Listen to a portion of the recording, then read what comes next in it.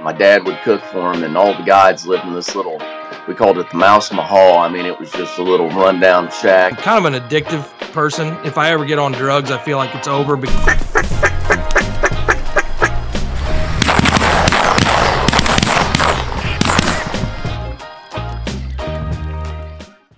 All right, guys, thanks for tuning in. It's been a little bit with turkey season and some of the other going-ons here, but we're excited to get back rolling with the podcast series. Found out a few more of these here as we lead into the fall.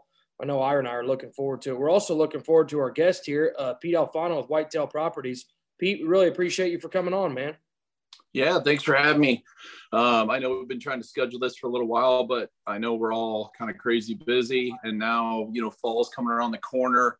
I'm totally geeking out on deer pictures every day. I'm sure you guys are geeking out on everything with feathers too. So yeah, it's time. It's that time of year to gear down and get ready to go. Yeah, it's been wet for us, man. We've had some big rains, and our construction projects have been delayed and all that stuff. So it's coming along slowly but surely. We've looked worse. Hopefully we won't get a big flood here in the next 6 weeks. If we make it through that, we'll be pretty good on the duck side. Yeah. So isn't that crazy how that goes? Like in Kansas, we're having one of the driest years ever. Okay. And then out west, like where I elk hunt, they're getting pounded with rain, and I'm 4 hours east of there. And it's like a popcorn fart over there. It's crazy how dry it is. Yeah. That's wild. It's weird how those storms what I think is crazy is how you can get in a wet spell and you can get in a dry spell. But when you're in a dry spell, you can get fire in, Yeah. Yeah. And like today's a good example. They were calling for a 1/4 inch, and we got 4 inches in an hour. Jeez. Yeah. Last week at the agent meeting in St. Louis, we had that national convention. I think they got like that 10-inch rain at the Marriott, and the whole place was flooded, and the air conditioner stopped working, which is awesome. God almighty. I was definitely more concerned with ducks. And I duck hunt almost every day, but the only way I'm going to start duck hunting is if I've either got my deer or given up, and I usually don't give up. So, yeah, get it or I don't. But I'm looking forward to deer season myself. I'm always looking forward to duck season. I was spraying at my farm this morning, on the duck farm, but all the while I'm just like, God, I can't. We start September 15th in Missouri, so I don't ever really get after it too hot and heavy during the month of September, but by the time October rolls around, I'm ready to kill something. That's for sure. Yeah, for sure.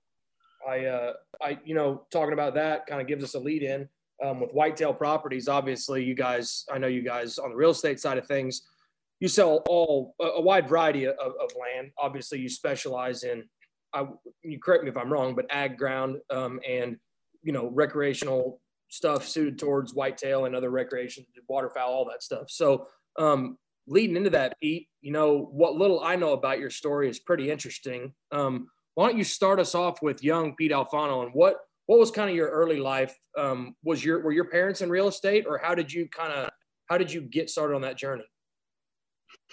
So basically, I grew up in Pike County, Illinois. It's claimed to be the deer capital of the world. Came from a restaurant background. My dad is Sicilian, so we had a pizza place growing up. I grew up in there every day working. I wasn't introduced to the outdoors literally by anyone. It was more of, I grew up just like work.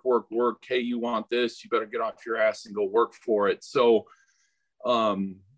just kind of a unfortunate string of events. When I was 18, I went to college. I thought that's what I was going to do. Like most kids, they don't really know what they want to do. I'm like, oh, go to college, and go party and play sports for 4 years, and then I'll figure it out. Well, as soon as I went to college, my dad found out he had terminal cancer. So my mom was going through nursing school. So she basically said, hey, I'm going to sell the restaurants, or you need to come back and take them over and figure out kind of what you want to do. So I grew up, pretty damn fast. I took a loan out, dropped out of college after like a month going to college, took a loan out for $70,000, paid off his medical bills, she moved to Arizona, and basically I was on my own with the restaurant. So I got kind of pushed into the business side and I guess pushed into life pretty quick, as an 18-year-old, not knowing really shit about accounting or anything, except I had people skills. And I've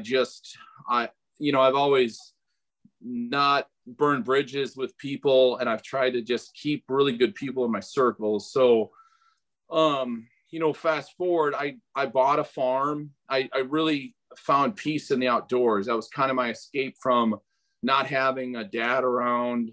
And it got me away from the restaurant. So, picked up hunting, and I just absolutely fell in love with the, being outdoors, listening to nature. And then the harvesting or killing was just, I guess, the checkmate part of the game, right? Like, so everything that goes into prepping the property, the love for the land and everything else, kind of, that's what really drove me and land, I guess, the vision of Whitetail Properties. So, fast forward, I bought a couple farms. I was busting my ass at the restaurant, working 60, 70 hours a week, just getting by. A local realtor in Pike County I was friends with. Yeah. How long were you making spaghetti and serving pizza and all that stuff? I mean, how many years were you like 100% tied to the restaurant? I mean, honestly, ever since I could pretty much ride a bike, it sounds crazy, but I tell people, like, when they're like, hey, we're having breakfast. I'm like, we didn't eat breakfast at my house. My dad worked till like midnight, 1 a.m. at the pizza place. He'd sleep until 8 or 9. His Sicilian friend had a place that was open for lunch. So we'd go there for lunch, and then he would take me to the pizza place with him, and I would grind cheese, which, I mean, my dad would probably be arrested now if they knew that I was grinding these giant mixers and grinding cheese and sticking my arm down augers at, 5 and 6 years old. But that's the difference between today's society too and 35 years ago. Yeah, no joke. Pete, you're talking about your family, and I know that is it right? Was your dad, like, did he come from Sicily over here? Yeah. Yep. Yeah. He came over when he was a kid, teens, and he had a family member over here. So then basically what happened, they started going around opening pizza places, and kind of, so that American dream that everyone talks about, like, I witnessed it firsthand through my father. Like, he went through the whole process of becoming a naturalized citizen here in the United States. I mean, I still have all this paperwork and all the tests and everything he had to do to actually do it the right way, like you're supposed to do. So, it's crazy. You fast forward now and see what's going on. It's crazy because this, the country's built of immigrants, basically, is what the United States is, done the right way. I mean, so the American dream is still there. And like my family, myself, I mean, the Whitetail Properties, that all spun from an immigrant from another country. Which is crazy. Yeah, that's cool. Crazy. Oh, go ahead, Joe. Well, I was going to say it's crazy. And I just wanted to hit on also the fact of, so, I mean, I'm not trying to sound like a freaking line out of Goodfellas, but I mean, you guys come from like the old country, whatever. And yeah, whenever I played football in school, in college, one of my roommates had kind of a similar story. A couple of my teammates did. There's a pretty strong Italian-American foothold, if you will, or whatever you want to call it, in Kansas City. There's a lot of history there. And I always admired with those guys, one way or the other, the amount of hard work that they did as kids. And it's all, the ones that I knew, a lot of their dads were running like, whether it was asphalt or body shops and stuff like that. They were all highly successful, liquor stores. They were highly successful people, but those kids were working like from, hey, 8 years old, other kids are playing video games. We're out stocking shelves, like I always admire. Yeah. And it's a different culture too. Like a lot of in the old country, like my dad always said, it's when they're kids, they stick them into a profession. Like, so he he sat by a mechanic for like when he was like 8, 9 years old. Like, so they pick professions, and they kind of do a trades style kind of education there too. So, which I think we should have more of here in the United States. Yeah. You know, what's wild is nowadays, all these kids with phones, you know, they're on anti-anxiety meds and antidepressants, and the suicide rate's high and all that. For goodness sakes, all they do is look at their phone. You'd think that a kid who was 5 and 6 reaching into a cheese grater, grading cheese all day. I mean, if you're ever going to be depressed or think about cheese grater, it would have been back then, not now. Not the way Yeah, it's just different, man. Like, if I wanted to eat dinner or go see my dad, I had to go ride my bike like 3 towns over and go to the pizza place and go work, you know. And then he'd make me a pizza to eat dinner. You know, it's like, if I would have said, hey, can we go to McDonald's, I would have got smacked across the face. You know what I mean? What a little bit off here. What's the traditional straight up? Now, I'm sure you've watched like the Dave Portnoy pizza review bullshit and all that. I always get going to some of those old places and, you know, those cool. But is what he's talking about legit? I mean, what's a traditional pie consist of? Like, how many ingredients and what goes into it? So, like, a lot of the stuff you see, like Barstool Sports, like a lot of that stuff's a New York style pizza that they're so like the original, like our family, and there's probably still 50, 60 of our family members that still have the same recipe. So ours would be more of a cracker style crust with a homemade sauce, cheese, and maybe 1 or 2 ingredients. But obviously, like, we made everything, like any type of pizza you can imagine. We've made it. Because we were closer to Chicago when I was a huge Bears fan. So I had a pizza called the Urlacher Slammer that was like, had 30 some ingredients, and the thing literally weighed like 12 pounds. So it's just marketing, baby, at that point. Was your family, well, I mean, would you classify the style pizza as like a bar pizza, or would you what would you call it? No, I would call it just traditional, like traditional Midwest, like a Sicilian pizza. Like, trying to think if there's not even really a chain that's close to it, because everything's homemade. I can't even think of something. Because everything now is just soggy, and like, it's more of like a folded up taco. Right. Yeah, there's nothing really out there I can think of that's even close to it. Well, that's good. That's descriptive enough. Yeah. So okay. So we kind of got off on a tangent there, but it's interesting because, you know, you can just say, hey, I ran a restaurant, whatever, you know, people think about that. They kind of gloss over it. They don't think about a kid actually in there, like, hey, you know, some kids, I'm sure in your class and stuff, are out playing catch in the yard and stuff, and you're going down playing catch with freaking pizza dough to get it out to the, you know, I mean, like, it's just different. It's a whole different dynamic for a kid whose parent is a business owner, you know, at times. Totally. Yeah.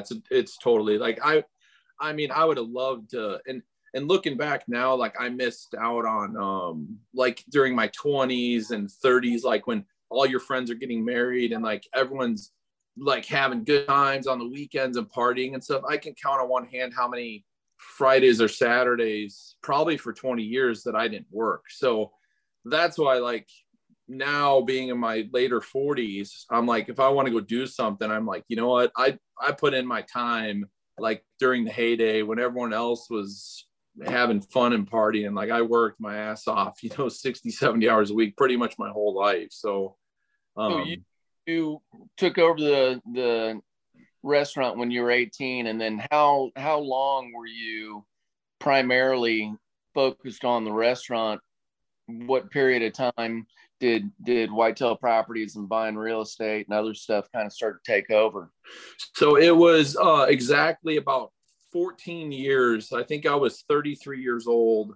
Kind of back up a little bit before I spun off. So I sold a couple farms and through another realtor, and it was, you know, I made good money, like literally money that I would make all year at the restaurant. So during that time, I met another guy from Minnesota that he was the same age as me. His dad passed away when he was 18. He owned his own business. Me and him hit it off really good. We started talking about, you know, shit, you know, you got production equipment, you know, we're huge into hunting. We both have the same passions. We both own our own business. We're 18. Our fathers just passed away. So we started talking about trying to do a real estate company based around a TV show. And that's kind of how Whitetail Properties really developed. And then during that same time, there was a group of guys from Pike County that I knew that formed money together, and they were buying properties. So I was friends with these guys and I knew them. So they caught wind of what we were talking about. So we basically all sat down. I still remember where we were. We were in Barry, Illinois at a hunting lodge. We sat down there and I don't know, a case of beer. And 2 hours later, we basically did it and started Whitetail Properties in 2007, you know, 2008. And yeah, I mean, that's literally just a bunch of business owners came together with the same kind of likes and interests. And I want to say one thing too about and you can correct me if I'm wrong. I'm fine with that. Ira has no problem doing it for sure. But like I'm just using the social media age, and Ira's talking about kids these days. And, you know, it's easy to say kids these days, but you know, all of these young people these days, you look on Instagram and you see these, whatever you want to call them, self-help people or influencers or whoever talking about like the joys of running your own business and how that's the only way to go. And, you know, people driving sports cars around and all that stuff. And, you know, entrepreneurship isn't just making a pile of money and day trading and whatever the hell people think. You know, you look at you at the pizza place for how long? I mean, that's what people don't think about. Yeah, you're a business owner, a restaurant, and you might bring a bunch of money in, but that's low margin, high quantity. I mean, if you're not pounding out literally the pizzas, you're not making any money. It's not a bunch of residual income just coming in. And that's hard work. No. Yeah. And dude, you hit that right on the head, because I have this conversation all the time with younger kids, right? That kind of see the after effects, right? Of someone that's worked their ass off their whole life and a whole team of guys, right? That sacrificed a bunch, you know, 300-400 people now. So, you know, when someone says, oh man, how'd you get to this? Or how'd you do this? Cause they just see the house or they see my car, they see me hunting somewhere. It's like, dude, I don't know if this is for you. Like I always say there's 8 to 5ers and then there's grinders. Like if you're a grinder, you're going to figure it out. Like I say, strip me of everything I have, right? Give me $5. I'll figure out a way to survive and turn that $5 into 100 by the end of the day. And not everyone's wired that way. Which is fine. And it's, you know, it's kind of an interesting thing because especially on this podcast, you know, through Ira and I's background, you know, we try to encourage people to, hey, take that risk if that's for you.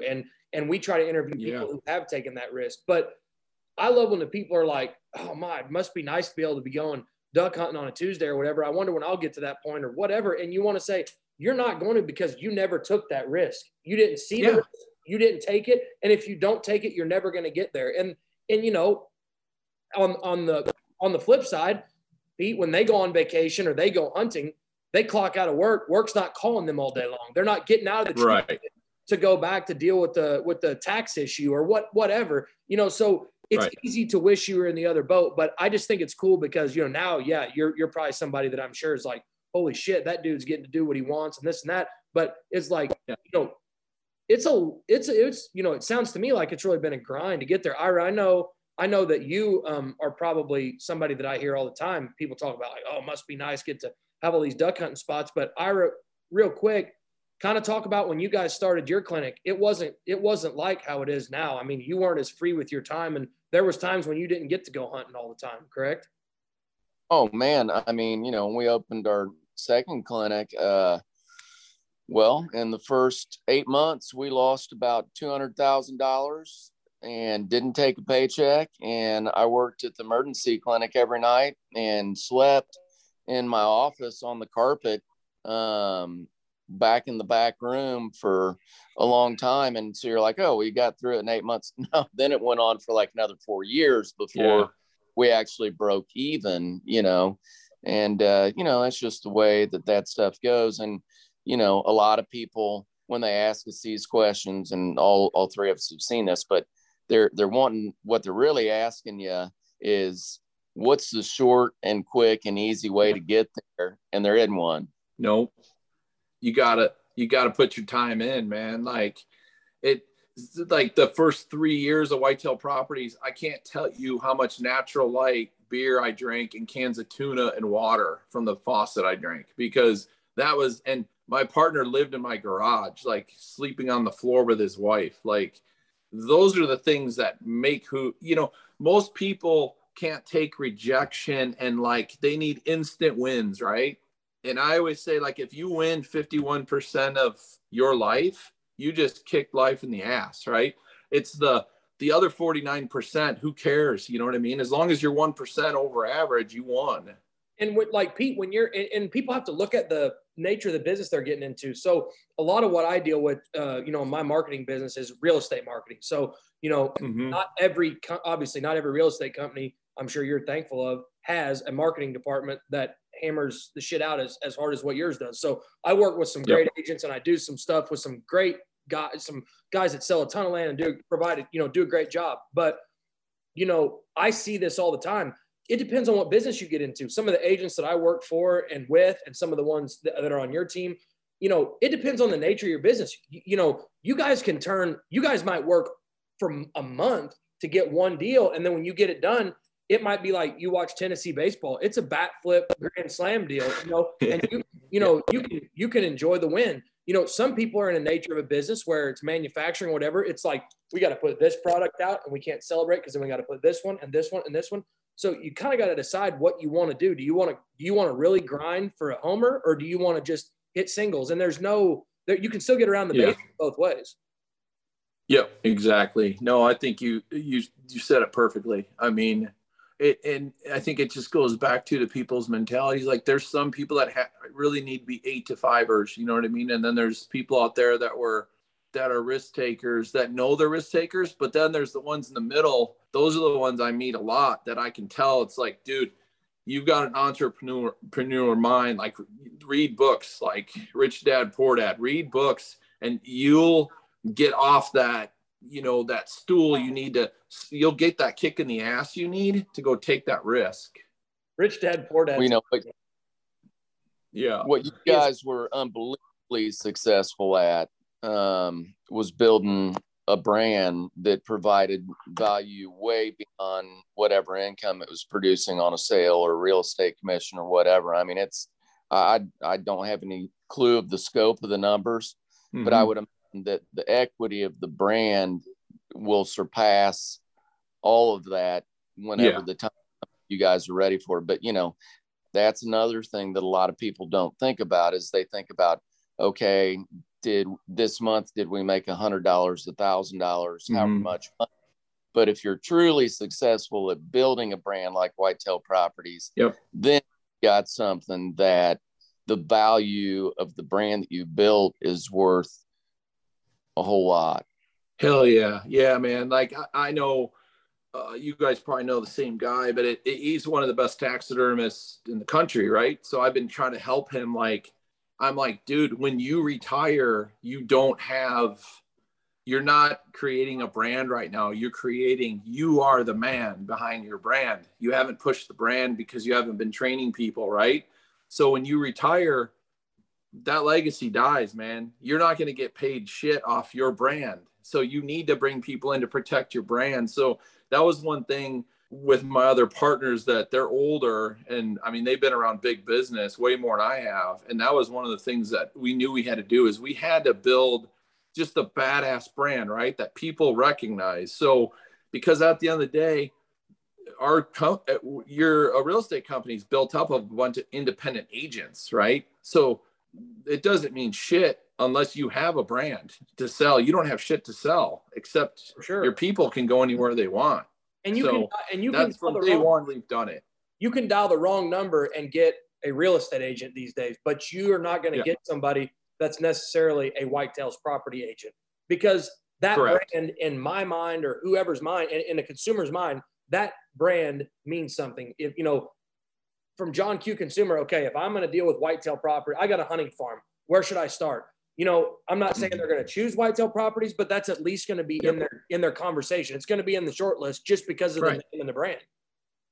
Yeah. And it's, I mean, really, I would just say that if we're not first of mind awareness, then we should be at least, we should give you a shot. I mean, give one of our guys a shot. I mean, because the cool thing is I love competition. I don't give a shit if 600 people try to copy what we've done. 550 have already tried. So we end up growing just as long, you know, they keep growing, we keep growing too at the same speed. So it doesn't matter to me. We just step up our game, which makes other companies step up their game, which makes the whole real estate land business step up, which honestly needed to happen when we started the company. That's why we did it. I just, there was a niche in the market there where, like, if I wanted to go buy a farm, it's like, where do you go look for a hunting property? And nothing, guys, girls, whoever, it's like, who do you call? Like, do you call the woman that sells homes downtown Chicago? I mean, so I just knew so many passionate dudes in the hunting world that it's like, it's such an easy fit for a lot of people to walk into the space. How many agents do you have? Right now, about 340. And for the younger guys, let's just do a little rewind. If you go back to 07, 08, Pete, help me with the timeline there. But, you know, we did have the internet. Yep. There was no Facebook. The internet was pretty remedial. In 08, you know, that was about the period where the yellow pages kind of started to disappear.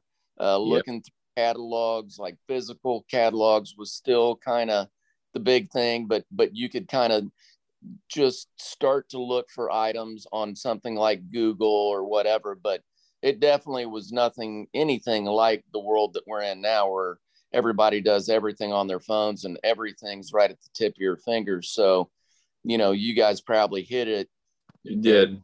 Really good time from a digital marketing organization, looking at things through a different set of eyes than the people that had been doing real estate for 20 years that were all, you know, advertising the paper, put out a sign, whatever. Yeah. And honestly, that was the biggest aha moment, was during that economic crash, like that 08 time.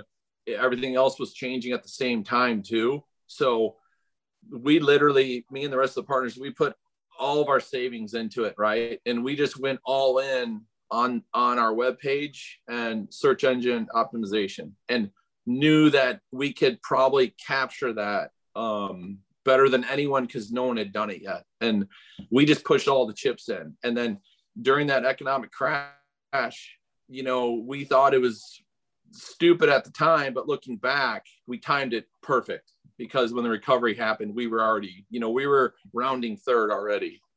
And so obviously, when you put a plan in place like that and it works, a good plan, a good brand are paramount. But I want to hit a little bit too, because I want people listening to this, all 7 of you, to think about, you know, there's a difference. You know, you can be an entrepreneur and you can be a very successful, highly motivated grinder type individual and be an independent contractor with the company like Whitetail Properties. And I'm not being paid to say that.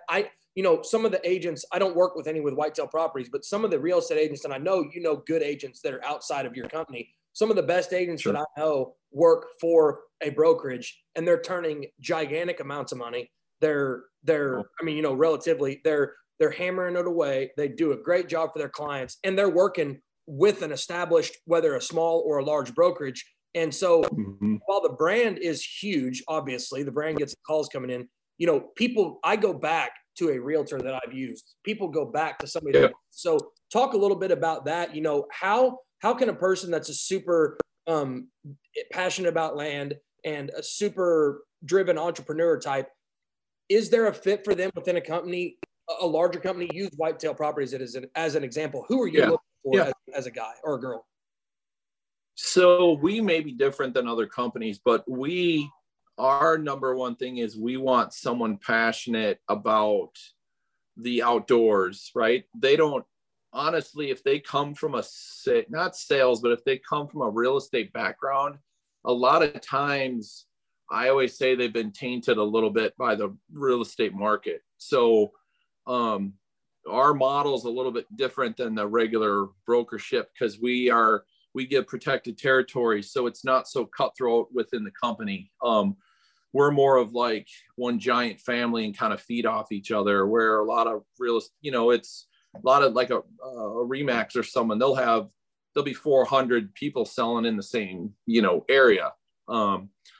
So for us, our business model is a little bit different, but what people need to realize, like when you come, like I'm just going to use our company, for example, you come to Whitetail Properties as an agent, you are starting, it's your own business. You're an independent contractor.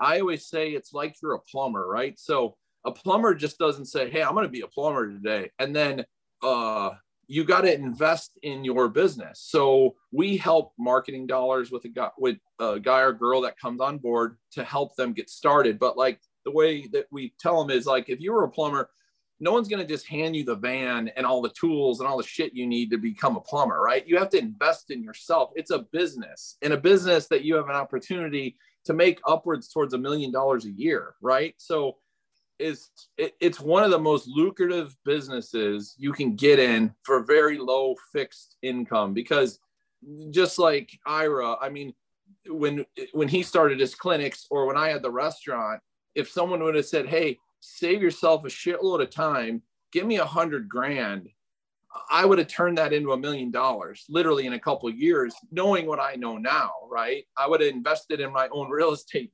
business and I would have just crushed it. Right. I mean, and that's something that,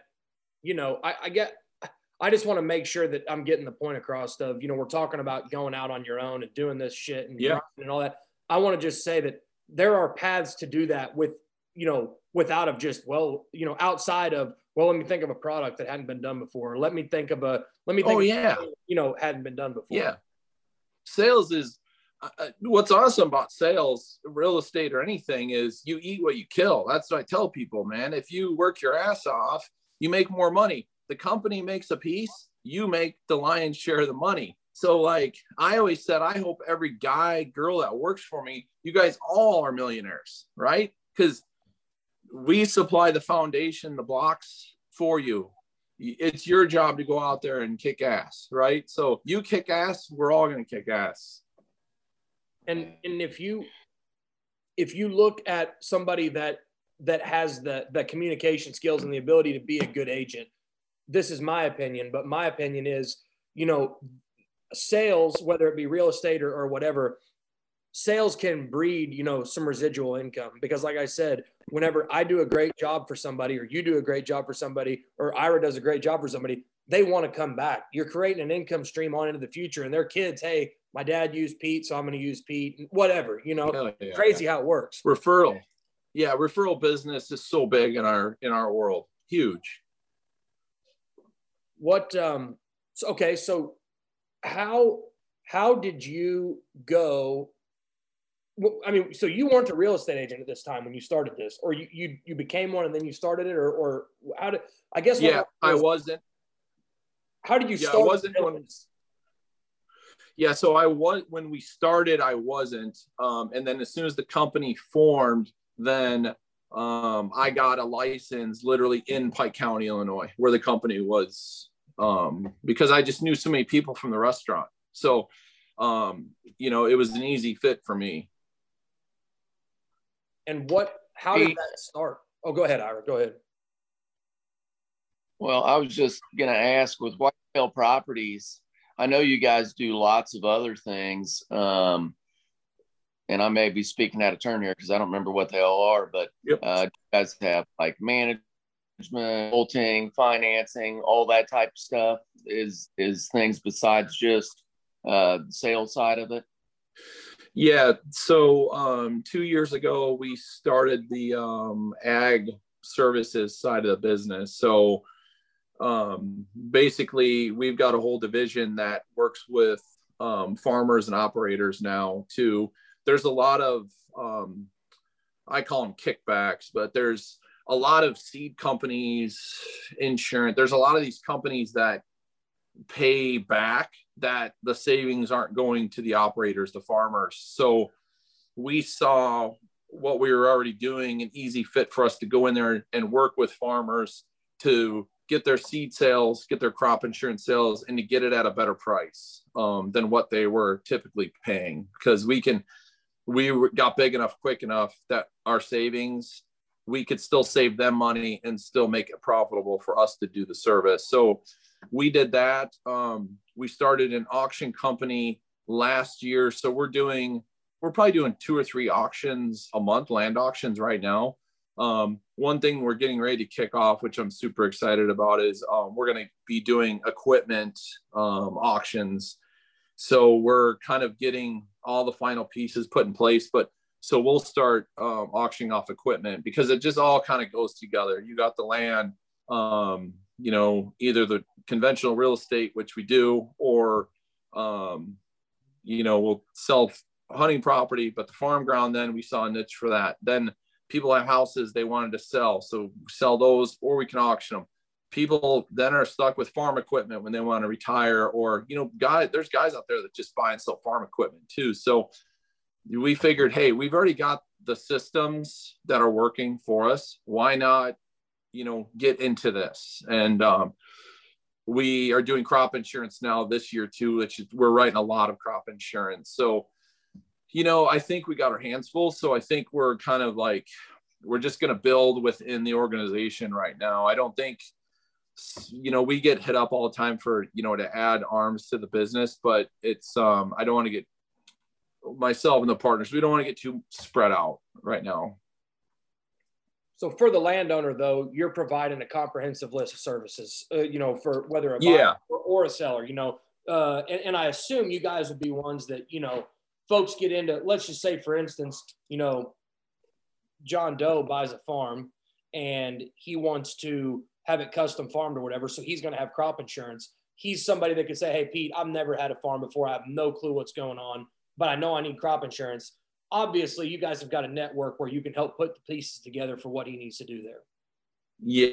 Yeah. Super easy. Yeah. A lot of that stuff. And then, I mean, the one thing we don't do is we don't do hunting leases, but it's just, you know, obviously we all know a million people that will lease somebody's farm. So it's just something that we don't advertise, but obviously we can put two people together for a lease. Sure. Where do you see, Pete, where do you see your business going? Do you see your business going?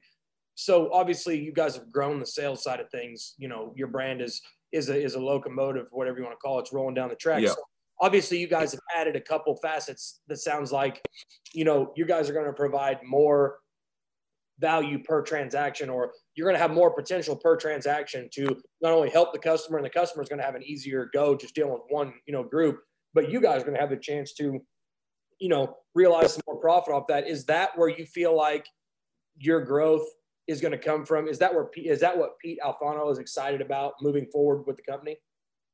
You know, I think our biggest right now, my excitement is we've really got big into the West. And when we started the company, we had the discussion, the name Whitetail Properties and the logo, and if that was going to screw us someday, you know. So now we're a player in the ranch game. So we're selling, I mean, I have a listing call after this, a $7.5 million place in Montana. The guy literally called me. He could call any of the big ranch places, but he called me to help try to put someone together to sell it. So we've got a pretty badass team of guys and girls out there in the Bozeman office. We're located in the new Sitka building. And I mean, those guys are killing it. So we're recruiting right now. We're filling states up. To me, cause I love big game hunting, right? So to me, that's my most exciting. I mean, if you look at everything, it's all exciting, but it's that Western lifestyle is just badass. You know, I just love that. that whole world out there. It's Ira. I don't know if you heard, Pete. I'm sure you have, but Ira is going to be joining that realm here this fall. Sounds like. Hey, Pete, is Western anything west of Kansas, or is yeah. If you wear a cowboy hat, 75% of the time I call it out west. Ira is a true endurance athlete. And Ira drives his Ranger to the thing, does soft field deer rifle, takes a piss off the front of the stand, and shoots one. There you go. So if you have anything that would accommodate somebody like that. Yeah, I could find something. What, when you're good, it's easy. Yeah. Pete, what have you noticed? Because I know a guy like you, and I'm guessing, so if I'm wrong, you can tell me, but I'm assuming a guy like you that is involved in the real estate game, obviously you're busy all the time with it, but you also are able to free yourself up, I'm sure.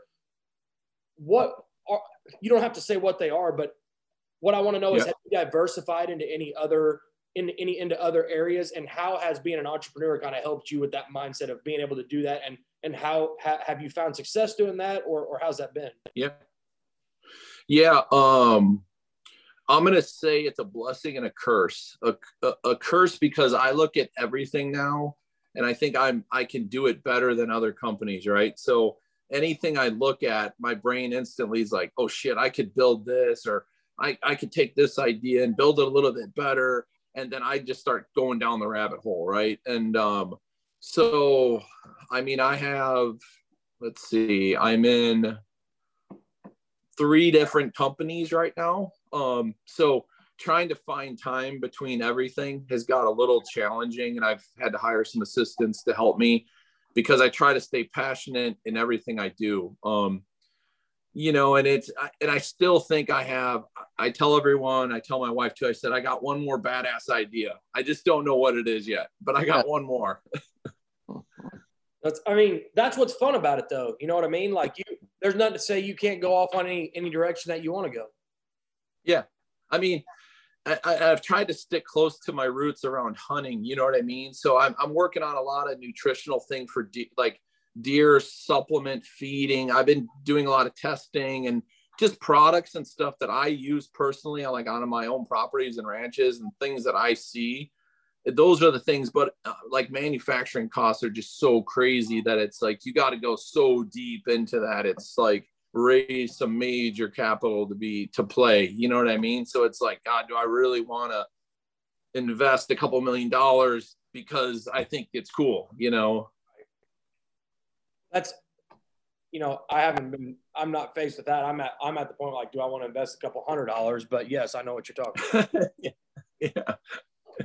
What do I want? I didn't say it was my I didn't say it was my million. That's right. Well, I'm always ready to invest $1 million. Just step right up. Yeah. Pete, what are you looking forward to on the hunting side as far as whitetails this year? I know that pains the waterfowlers on here and the big game hunters, the Western hunters, but on the whitetail side of things, I can't get over it. I know that you're a whitetail guy as well. And yeah. So is most of your whitetail hunting done in Kansas? I hunt all over, but my passion is South Central Kansas. That's really where I have a pretty big stronghold on. It's one of the premier places I know of the United States. I've been really, really testing a lot of stuff there for 5-6 years. I call it the proving grounds, just some of the stuff I've done there. It's just incredible. So I actually bought a governor's tag this year from Ducks Unlimited Banquet. So Jimmy John bought a couple, and then he was nice enough to sell me one. So I actually have 2 buck tags this year in Kansas, which I'm super excited about because some of these farms I've been managing, this is 6 years.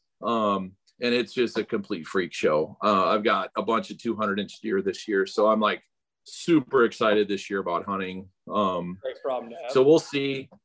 My wife's really got into hunting big deer, not just hunting deer. So I always say there's two types of hunters, and it doesn't really matter what you are. Either you just like hunting, going out to go kill a deer, doe, whatever it is, or you're hunting a certain type of top end deer, right? So that's kind of, obviously that's where I'm at. My wife's, that's where she's at now. So it's fun because now we're just chasing certain deer instead of just hunting. So neither one's right or wrong. It's just, that's where we're at. So I'm excited about that this year too, is like my wife hunting by herself with a bow. She, try to kill a booner this year with a bow. So yeah. And then obviously I'll go to Nebraska and hunt. I'm bringing in some clients this year. So honestly, I get geeked out taking them, because these people all kill usually the biggest deer of their life. So that's always fun for me. And then I usually convert them into land clients. So help me.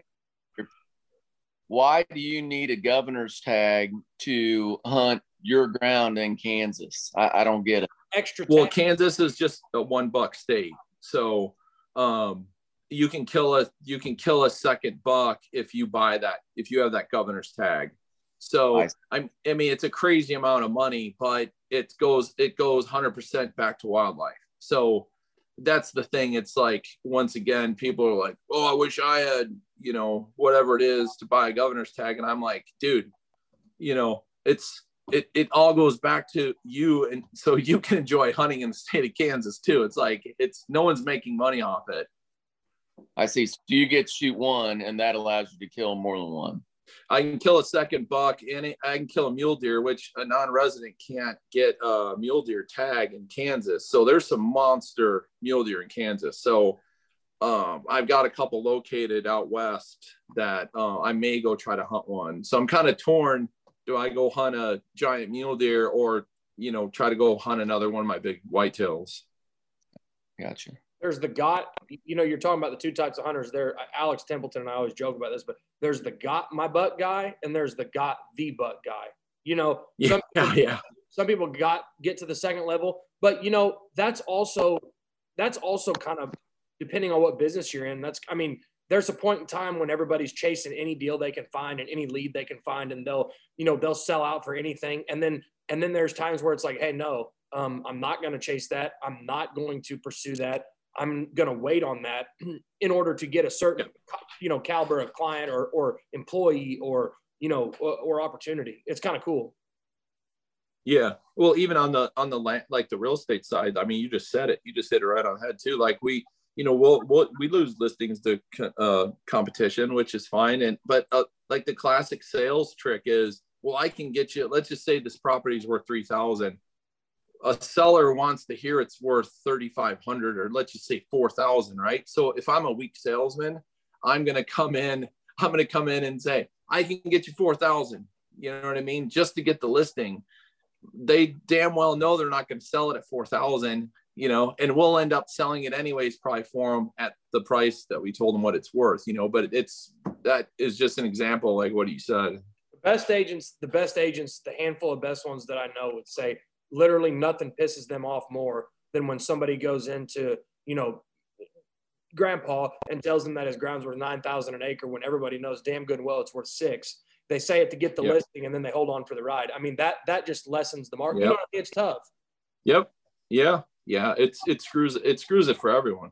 Everyone trying to sell in the area. Everybody gets ground. Every brokerage gets ground that might not work out the way they thought. But as a general rule, you get a reputation, obviously, for doing it the right way. And that's in any business. That's like veterinary business and everything else.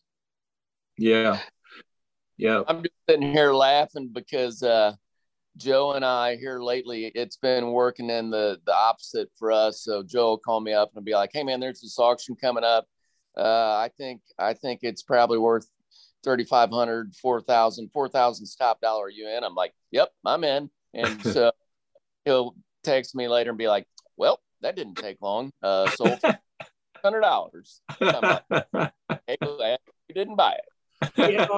We hit on like 2 out of 100, but the 2 have been fun. You know how it is. Yeah. That kind of stuff. It's like, okay, you see this land going for this, what people, air quotes, crazy prices. You hit on this a little bit earlier, Pete, and I wanted to come back to it, and I'm going to come back to it now. what is it about land?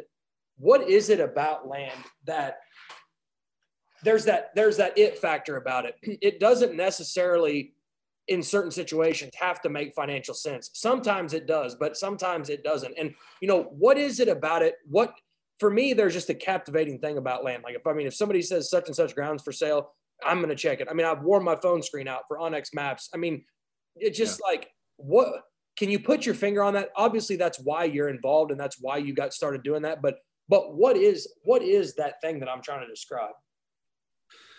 I think so for me, it's like a sense of having a piece of, it's the safest investment. Okay. That I look at it like that. So I don't have hardly shit in the stock market because that's controlled by things we can't really control unless you're just a stock market nerd, right? Most people I know are passionate about there's something or the outdoors or hunting, right? So what other thing can you do to invest money into, right? In something you love, you know what I mean? Like if you were like obsessed with Ferraris and you could buy into the Ferrari plant, I mean, how badass would that be, right? I don't give a shit about fast cars. I'm into big trucks, but I'm just using that as an example. But for land, I've always bought farms and land, right? Like I just tried to sell my wife on buying a place in that place in Montana this afternoon. And she's like, but I don't think we're going to live there, are we? And I just said, honey, I've got to park. What if I need to park? I sold another piece of property. I need to park some money somewhere. Where else can I go park money? And we can go hang out and go kill an elk and have fun. And the thing is making money sitting there, right? It's probably appreciating at 15% a year. And that's not doing shit on improvements. You know what I mean? What else can you buy that they can't come take from you? Anything else, you can't control shit. And land's always been the safest buy. I don't know, Pete. I hear that Bitcoin's pretty cool. Yeah. Another thing I stayed away from. I think, if you can explain something about land, and I always think about this investments, and this is probably why I don't have any money, but if you can explain it, I'm interested in investing in it. If I can't explain it, I mean, you look at like NFTs. Yes, it's a phase. Yes, it's a phase, but there's tons of money to be made in it, I'm sure. But somebody's going to get left holding the bag. Nobody gets left holding the bag of land if you're buying it right. Right. Yeah, exactly. And you can go to, let's just say you have $100,000 in cash, right? And you're going to do something with it right now. And this piece of property comes up for sale and it's right at what it's worth, $100,000. Or you take it and go buy $100,000 of Bitcoin. Next week, you could be sitting there and it's worth shit. That property next week or next year, it's going to probably be worth $108,000 to $95,000, right? So it's more likely it's going to be over what you paid for it. So you park the cash, you went over there, you might be able to hunt, fish, whatever you want to do on that property. They can't come take it from you. You know what I mean? As long as you're paying your taxes on it, which usually doesn't cost shit anyway. And there's tax advantages. I mean, there's a way exactly that you can, and another thing about it is people talk about, and I'm probably different than some, but people talk about like recreational, return and enjoyment and all that. And I think people think that that's, oh, he's getting enjoyment because he killed one deer off there, or, well, he killed 60 ducks. Is that worth that money? How much? It's like, it's not about the one deer. It's about, I get enjoyment every time I step foot on the property. I mean, I was on 2 farms that I own today, and it was like, this is badass. I mean, just rolling up. There's just a sense of, I don't know, something about it. It's just it's worth more than you can really describe.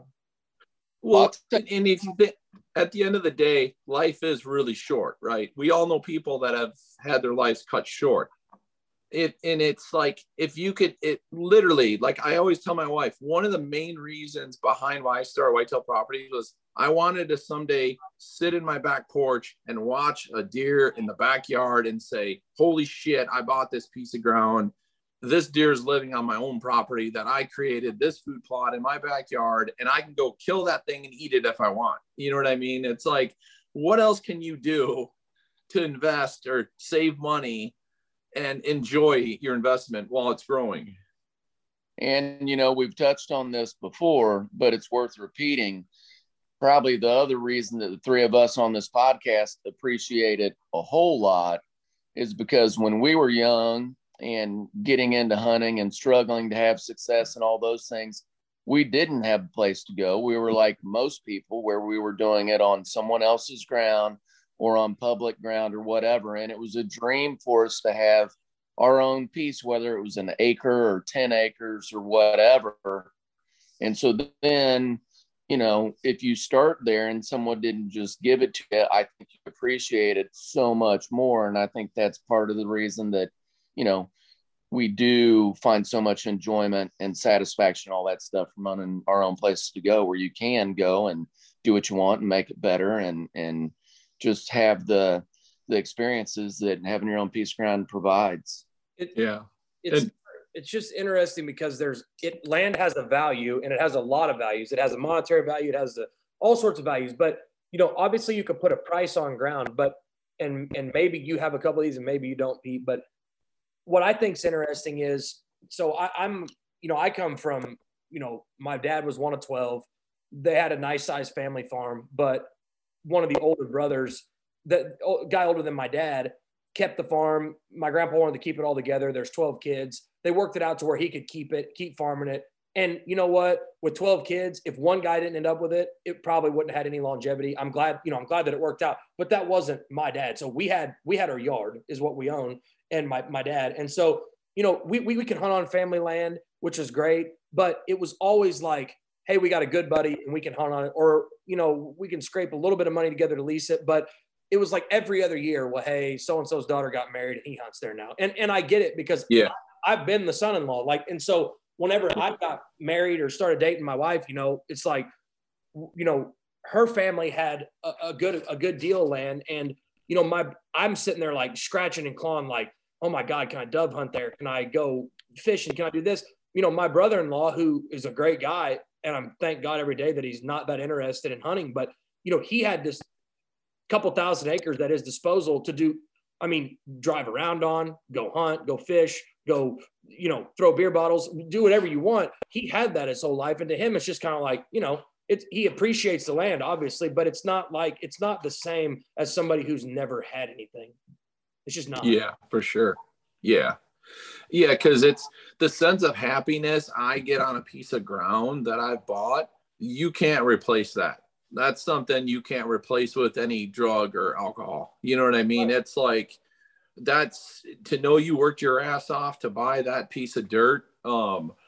That's something I tell someone, until you do it, when people talk about having kids and like that feeling, it's the same thing with buying your own piece of property. And there's certain farms that, it's crazy how you can get a farm that, no matter how money motivated you might be, which I would consider myself somebody who's always trying to find a way to advance my career, you know, like the farm that we live on right now, my wife and I, we own it, but then the farm that surrounds it, my in-laws own, you know, obviously, you know, one day, hopefully, I mean, my wife and I will have that, but no matter what, if we owned it today, I mean, there's no amount of money. I mean, and I mean that, not one single amount of money that I would ever get rid of it for. I wouldn't care if I had to go back to, you know, working for some, I mean, it would be the absolute last thing to go. So it's like, it's cool that land can be worth something. You know, hey, at one point that ground was sold to my wife's family for, you know, whatever somebody thought it was worth. And it's just cool that it can get to a point that's what makes land so valuable, because there's no amount of money that could buy that piece. And it's like, somebody that would want something like that will have to go find or buy or locate or whatever. And it can be worth different to different people. That's, to me, what's so fascinating about it. Yeah. Here's a just quick example. I literally was partners with some guys 10 months ago on a ranch. Sold it to a gentleman. I'm literally flying to Dallas Friday to buy it back from him, and he's going to make probably $1.5 million off me, because I know that was the piece. That was the X on the map. And I'm like, I don't give a shit what it costs. It's over market. But to me, I know it's as good as gold for a big deer. So, Yeah. And I've been a part of that sale like 7 times, that place. I mean, I could have owned that thing for a sixth of what I'm going to pay for it again for, you know, but it's like, okay, I'm done screwing around. Now I'm just going to buy the damn thing and be over with. That's great, There though. you go. I mean, cool. I mean, That's wild. So I got a quick story. I'm not a huge big game hunter, but Pete Alfano and I went big game hunting together in Argentina. Joe, you have any guess on what kind of big game you're facing? a toucan or a parakeet. A 4 legs. Capybara and crocodiles. Okay. So we'd get out there in the city boat, and there we had no buckshot and no slugs. So I swear, Pete is my witness. The duck guy would take fishing weights, and they'd take a machete and they'd chop these like 4-6 ounce weights up into pieces. And so they'd give us buckshot would be like chopped up pieces of fishing weights, jab back into 1 ounce duck load. Or if they wanted to get really fancy, like if we needed a big boomer, they'd take about an ounce and a quarter of lead, chop it off, and then spend 30 minutes hammering on this thing to make it into a round ball, and then jam that into a duck load. And that's what out there the crocodiles and capybara with. Dude, it was wild. Did you have any close calls? Well, we killed some capybara. I don't recall that we actually got a crocodile. We pissed off some crocodiles, I think. I believe that.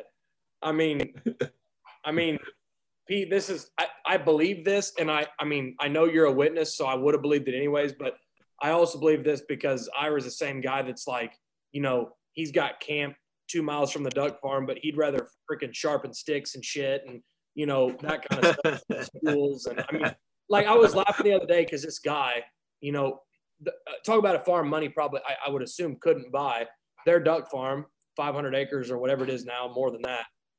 And it's like, you got this asset. You're obviously doing okay at work because you're able to be up here a decent bit. And when you're not, you're on vacation. And we're driving around with a freaking 4-foot brush hog. What are we doing out here? What are we doing? And that's the step up from the pull behind ATV bullshit that he's had for 10 years. Yeah. What are we doing out here? That. What'd you say? Hey. It's still in use. I mean, it's in the shop pretty often, but frugal, man.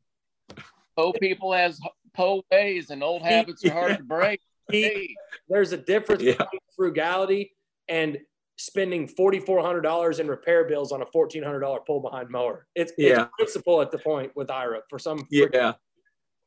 I can't talk too much shit because I literally just last year bought like a 15-foot batwing mower. Like we used to mow like 10,000 acres with a freaking 6-foot bush hog. And finally I'm like, dude, it takes me a month to mow like 10 acres. This is bullshit. So, Pete, you're talking about paying 1.5 over market. You're talking about getting a 15-foot freaking brush hog. Some folks would say. Yeah, I know. Trust me. Old habits die hard. That's why you can afford 1.5 because you roughed it on the 6-foot mower for a while. Yeah, I just like to sit my ass on the mower all day. So, I know you've got shit going on here, and I have really enjoyed this talk because, it's fun to see. It's fun to see somebody who comes from an entrepreneurial background, literally watching dad and mom grind it out, trying to do the college thing, getting literally thrust into the fire, fucking fire brick oven pizza. And, going from turning out pizzas to turning out a brand that is recognizable, internationally. And, what I would say is responsible for a lot of it has to be rewarding to know that what you guys have done is responsible for a lot of folks feeling the way that we do about some of the farms that we have. And that's coming full circle to where people are able to pick up on that feeling that you had for land and that you have for land. That's got to be pretty rewarding. Yeah, for sure. And one thing to add is just like a lot. I mean, I'm going to say 99% of guys and girls that work for us, they've been able to make a really good career and better their lives and, you know, built houses and been able to support their families and stuff. So when I get grown men crying, thanking us for the brand, I mean, that's the shit that gets me, like, breaks me down, you know, and then really like pinches myself and said, shit, this is what it was all about. You know what I mean? We had our core values and we started it, but now you have a room of 500 people sitting there and they're like, you know what I mean? They're all there because they trust you and their family trusts you and you've helped them do this. I mean, to me, at the end of the day, that is what's so cool about the company. And I think awesome. The most successful people that I know all have one thing in common, and that unless they just were, you know, unless they picked it up, you know, from family or inherited, which, hey, I got mad respect for those people too. Good for them. And I'm hoping when I come back in my life, I'm one of them. But it's got to be cool. Let me take that back. What I mean to say is the most successful people that are self-made, you look around and it's like all of a sudden there was a point, and even still, where it's like you're grinding, you're in the middle of it, you don't even realize it until you get one of those. I'm assuming, I'm not talking like I'm just like, you know, on Mount Rushmore, but I'm saying for somebody like you, when you're grinding along, got your head down, and then all of a sudden somebody's coming in and thanking you for, you know, basically giving them a new look on life or whatever, you know, that's got to be like a wake-up call. Like, man, I didn't realize that I was actually to this point. There has to be moments like that that really make it rewarding. Oh, for sure. For sure. Like, I mean, I told my wife the other day, it's like because, you know, the older I get, I kind of throw out this crazy ass shit, like this philosophy stuff, you know, like the older I get, I'm like, holy shit, I'm talking like an old man now. But it's like, you sit around and it's like at the end of the race, who's at the end of the race with you? You know what I mean? Like, if you can look around and you have this big family, like, and it really hit home again the other day when we were at that meeting. You know, Donald Trump Jr. was there. He came to speak to my guys. And you talk about getting people fired up about, you know, as weird and as screwed up as things are in this country right now. You would have thought that, you know, that Donald Trump just got elected. I mean, people were fired up getting ready to go into battle last week. And these guys know that they're getting ready to hit some hard times. But just knowing that we had their backs and the brand is there. And like I said, anyone in this room can call me for any question. It could be the dumbest ass question in the world. I don't give a shit, because at the end of the day, we all have to finish strong together. Because if everyone, you know, if we all embrace each other and support each other, you can pick up pieces when people need help, you know, and you see it every day. I mean, suicide rates, all this shit's going through the roof right now. But you know, I don't know. To me, it's like, because I didn't really have much family either after my dad passed away, my mom moved. So Whitetail is pretty much my family. So like, I love talking to the agents. I love hearing their stories, you know, and I love their success. It's a cliche thing and everybody gets tired of hearing it. But I just know, like, whenever I played football, you know, my whole life I played team sports and I was in individual sports too. Yep. We'd be sitting there in football, whether you just won a game, or more likely when I was playing college ball, whether you just got destroyed, there's something there's something that fires you about looking around being like, all right, I know that guy's giving 100% effort, regardless of the results, whether it's a good game, a bad game, whether we're going into 2-a-days, whether we're going into the off season. There's something to be said for looking around. And even though I would view myself as somebody who likes to go out on my own a lot and do things, there's something to be said for looking around and saying, hey, I'm a part of something that everybody is headed for the common goal. Like, that's something that not everybody gets a chance to be a part of. Yeah, for sure. Yeah. I mean, and I just think because I know Ira well too, it's like, if you give 100%, you're surrounding yourself and giving encouragement to people around you. I mean, who isn't going to try to damn near give 100%? You know what I mean? It's like, and if they're giving 85, you could probably give them that little kick in the ass to get them up to 100, you know? And you guys are both, though. You guys are in Ira's. I don't know intimately the details of your company, Pete, but I know from what you're saying, you've got some dedicated folks. I know Ira's, you know, group, they're the type that, you know, he'll have them up to Sumner to like a, you know, a retreat or whatever. And, you know, like an employee, whatever, get together, you know, for people to show up to stuff like that, for people to enjoy themselves, for people to genuinely be enjoying that.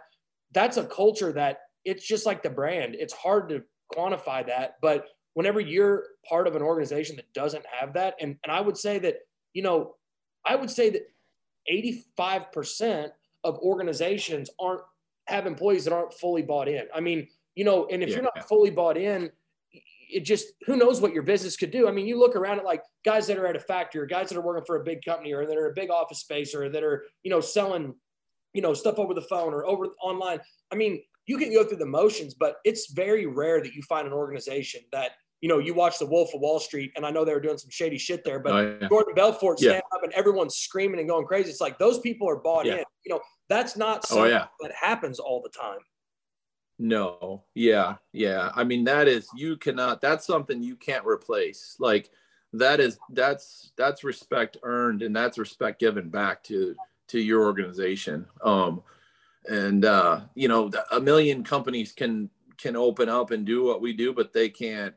Good luck. You know what I mean? You're not going to replicate that, because it's the business that we're in is too cutthroat, and we didn't build our business around that model. So we built a family business, not, you know, sales on top of sales on top of sales in people's territories. Well, the strongest brands, and maybe there's maybe this isn't the rule, but the way I see it, the strongest brands and the strongest business people are never worried about competition. I mean, it doesn't, the thought of new competition doesn't, I mean, who gives a shit? You know, I mean, more power to them, you know, I mean, and I don't mean this is a cliche thing. I hope everybody succeeds, do whatever, but you're not, you know, if you're that worried about somebody affecting from the outside what you're doing, I mean, you got some flaws in your organization anyway. Totally. Yeah. If you're worried about, I mean, well, I would say we probably had a dozen guys leave our company through 12, 15 years of business that went out and started their own companies. And, you know, they might go out and talk shit and say this or this. And I'm like, I don't need to talk shit. You know what I mean? It's like, it doesn't matter to me, but good luck. You know what I mean? Good luck to you. It's cool. I hope you make a ton of money. Like, I got my own shit to worry about. I got 400 people and families and everything else to worry about. I don't give a shit about your company. You know what I mean? We can work together, but I don't, you know what I mean? We got our own stuff to worry about. Absolutely. And that's how you have to be to move a team forward like that. Yeah. You know, and that goes for anything in life. I mean, I think so many people are hampered, and I think we all fall guilty of it at times. So many people are hampered or held back by worried about what other people in their segment or whatever are doing. And it's like, you know, those people that you're worried about, they're not worried about you. They don't give a shit. Oh yeah. And there's so much that social media, it's a trap right now, and it's a blessing and a curse, but it's crazy how many people sit there and dwell on what their competitor or what their neighbor or whatever's doing. It's like, you guys are missing out. You know, you're missing out.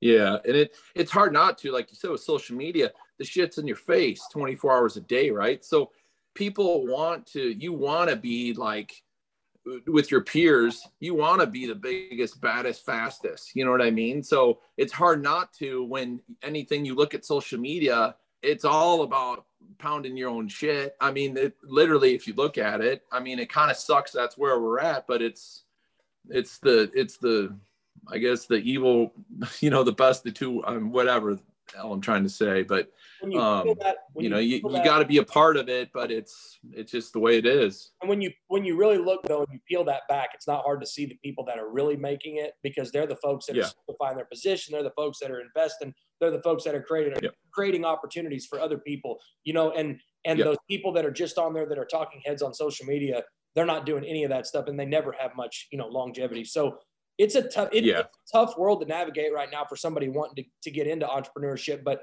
to end it out, I want the both of you guys, Ira, we'll start with you. And we've talked about this before, but if somebody's wanting to do their own thing and they don't know what to do and they don't know where to start, what's the first main bit of advice that you would give that person, a young person looking to navigate that right now? I know you can't do it for them, but what's one thing you'd tell them? Well, I mean, I'd say have both eyes wide open and be objective. But I'd also tell them to focus on where their passion is. So maybe they're not into hunting. Maybe they like to surf. Maybe they like to skateboard. Maybe they like whatever. But I feel like if you are looking at wherever your passion lies with both eyes wide open and trying to think outside the box, or really just how can I provide more value or a better way to do things, because I do know this business, or I do know this sport, or I do know this activity very well.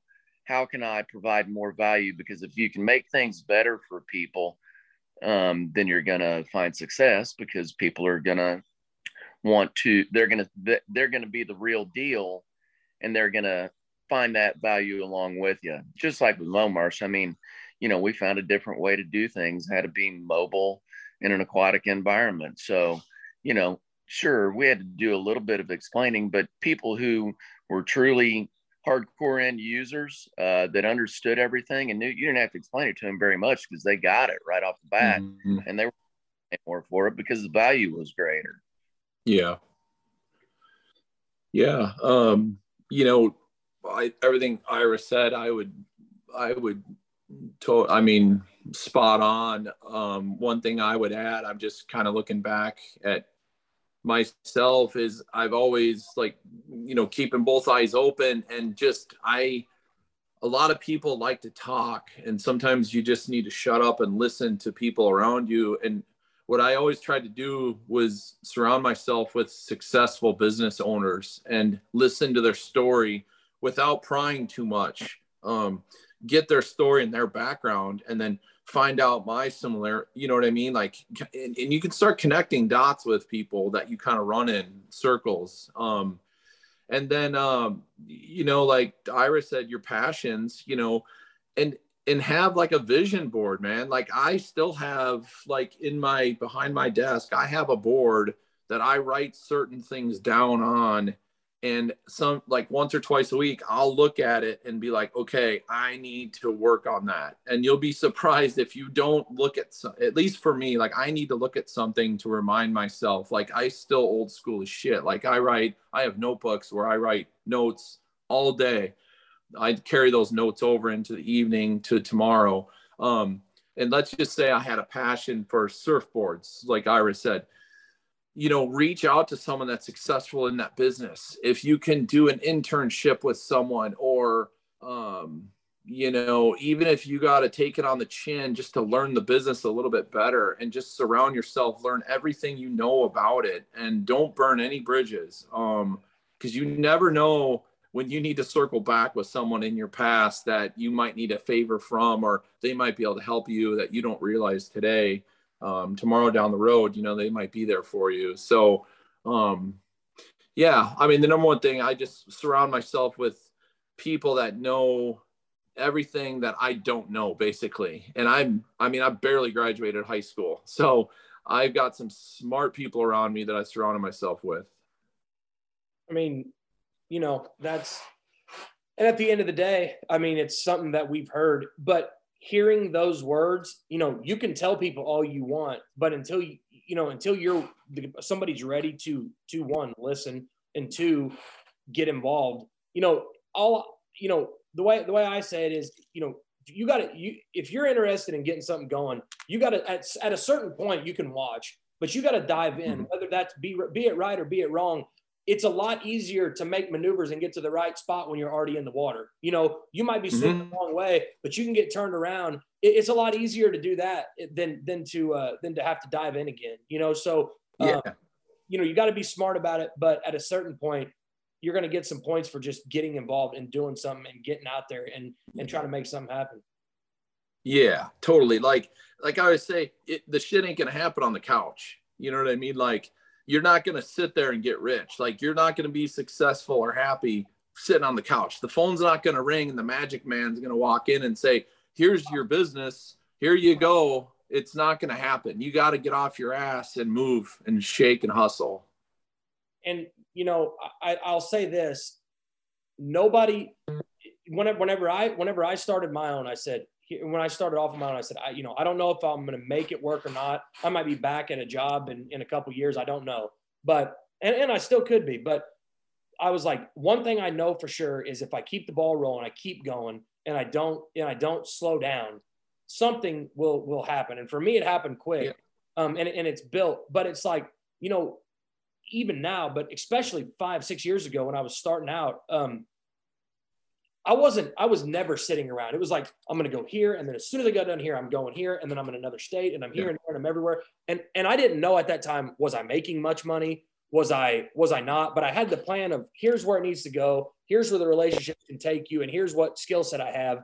Eventually, I'm going to build that brand for myself. And my brand isn't Whitetail Properties. It's not Habitat Flats. It's not whatever. My brand is me somewhat. And so, like we talked, that can get a little bit dangerous when you're the guy behind the brand. So when I looked at it that way, I need to start diversifying on the back end about, getting income producing properties, buying land, doing that kind of stuff. So there is some longevity there. And that part of it's been fun for me. But the advice that I would give is just get involved and don't worry about, you might lose money on a deal. You might get paid for every hour you work. You're not going to. But, if you're one of those guys, God damn, I worked and I want paid. I mean, you're never going to build something truly remarkable with that mindset. No.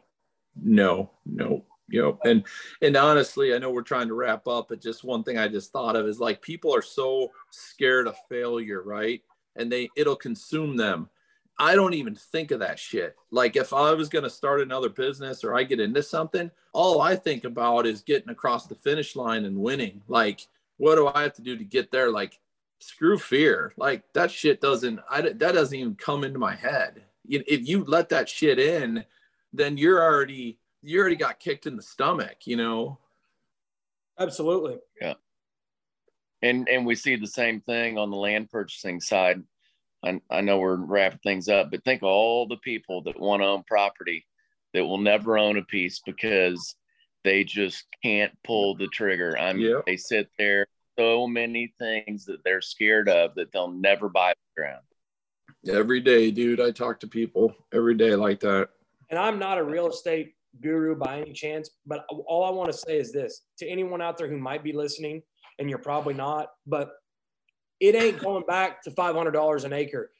Good farming is not going back to $1,000 an acre, because if it does, I will freaking buy it. You know what I mean? Like, exactly. It's time to grind. I mean, I envy these people that have all this collateral built up on inherited or purchased and paid for farm ground, and they can get any amount of money to invest any way they want to set themselves up or their family up. And they're saying, "No, I ain't going to pay that for that." It's like, what are you all doing? Yeah. I mean, at a certain, a lot of people know a lot more than me, and there are bad buys. Don't get me wrong. You can get at an auction and get excited and get fired up. But how many times do you go to an auction, or how many times you see somebody buy something and everybody that didn't buy it says, well, they got effed. And then 3 years later, they can sell it for $7,000 more than what they paid for it, and they make good income off of it.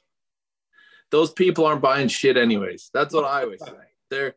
They're not buying shit anyways. And listening to them keeps people from buying, and that keeps them from realizing opportunities. How many times you hear somebody that says, God, I should have bought that. Even the people that buy the most and do the most say it. So imagine the people who don't buy anything. Yeah. Oh, yeah. Yeah. I could have bought that 10 years ago for $500 an acre. Well, you should have. You should have sold me a kidney and did it. Yeah. No joke. I know it's crazy to think about. And this is stuff, and I hope everybody enjoyed this, because this is stuff that I hope we all can relate to, whether that's starting a business, buying a piece of property, taking over a family business, maybe making a sacrifice that you weren't expecting, maybe growing up quicker than what you wanted to. Maybe you're one of those guys that have grinded and have put the pieces in place, and now you're enjoying it. Don't feel any guilt about that. I hope you get to deer hunt every day. I hope you get to freaking duck hunt every day. I hope you're on a beach. I mean, good for you. And I hope nobody feels any regret for busting their ass and then enjoying the rewards. So, if you guys, anybody that's out there listening, like I said, I'm fortunate. I work with some great clients. I work with some great land sales agents, some great professionals. But I think if you guys listen to this and you kind of get a feel for Pete as an owner of Whitetail Properties, that ought to give you a little bit of an insight into how he views land. And I'm sure that Pete would not be opposed to you giving him a call if you have any questions about a piece of property that you're looking at, or if you don't know where to start your real estate journey. I'm sure he's got a guy on his staff that can help you out. I appreciate you guys. Thank you so much. All right. See you, buddy. Thanks, man. All right, man. My dad would cook for him, and all the guides lived in this little, we called it the Mouse Mahal. I mean, it was just a little rundown shack. I'm kind of an addictive person. If I ever get on drugs, I feel like it's over.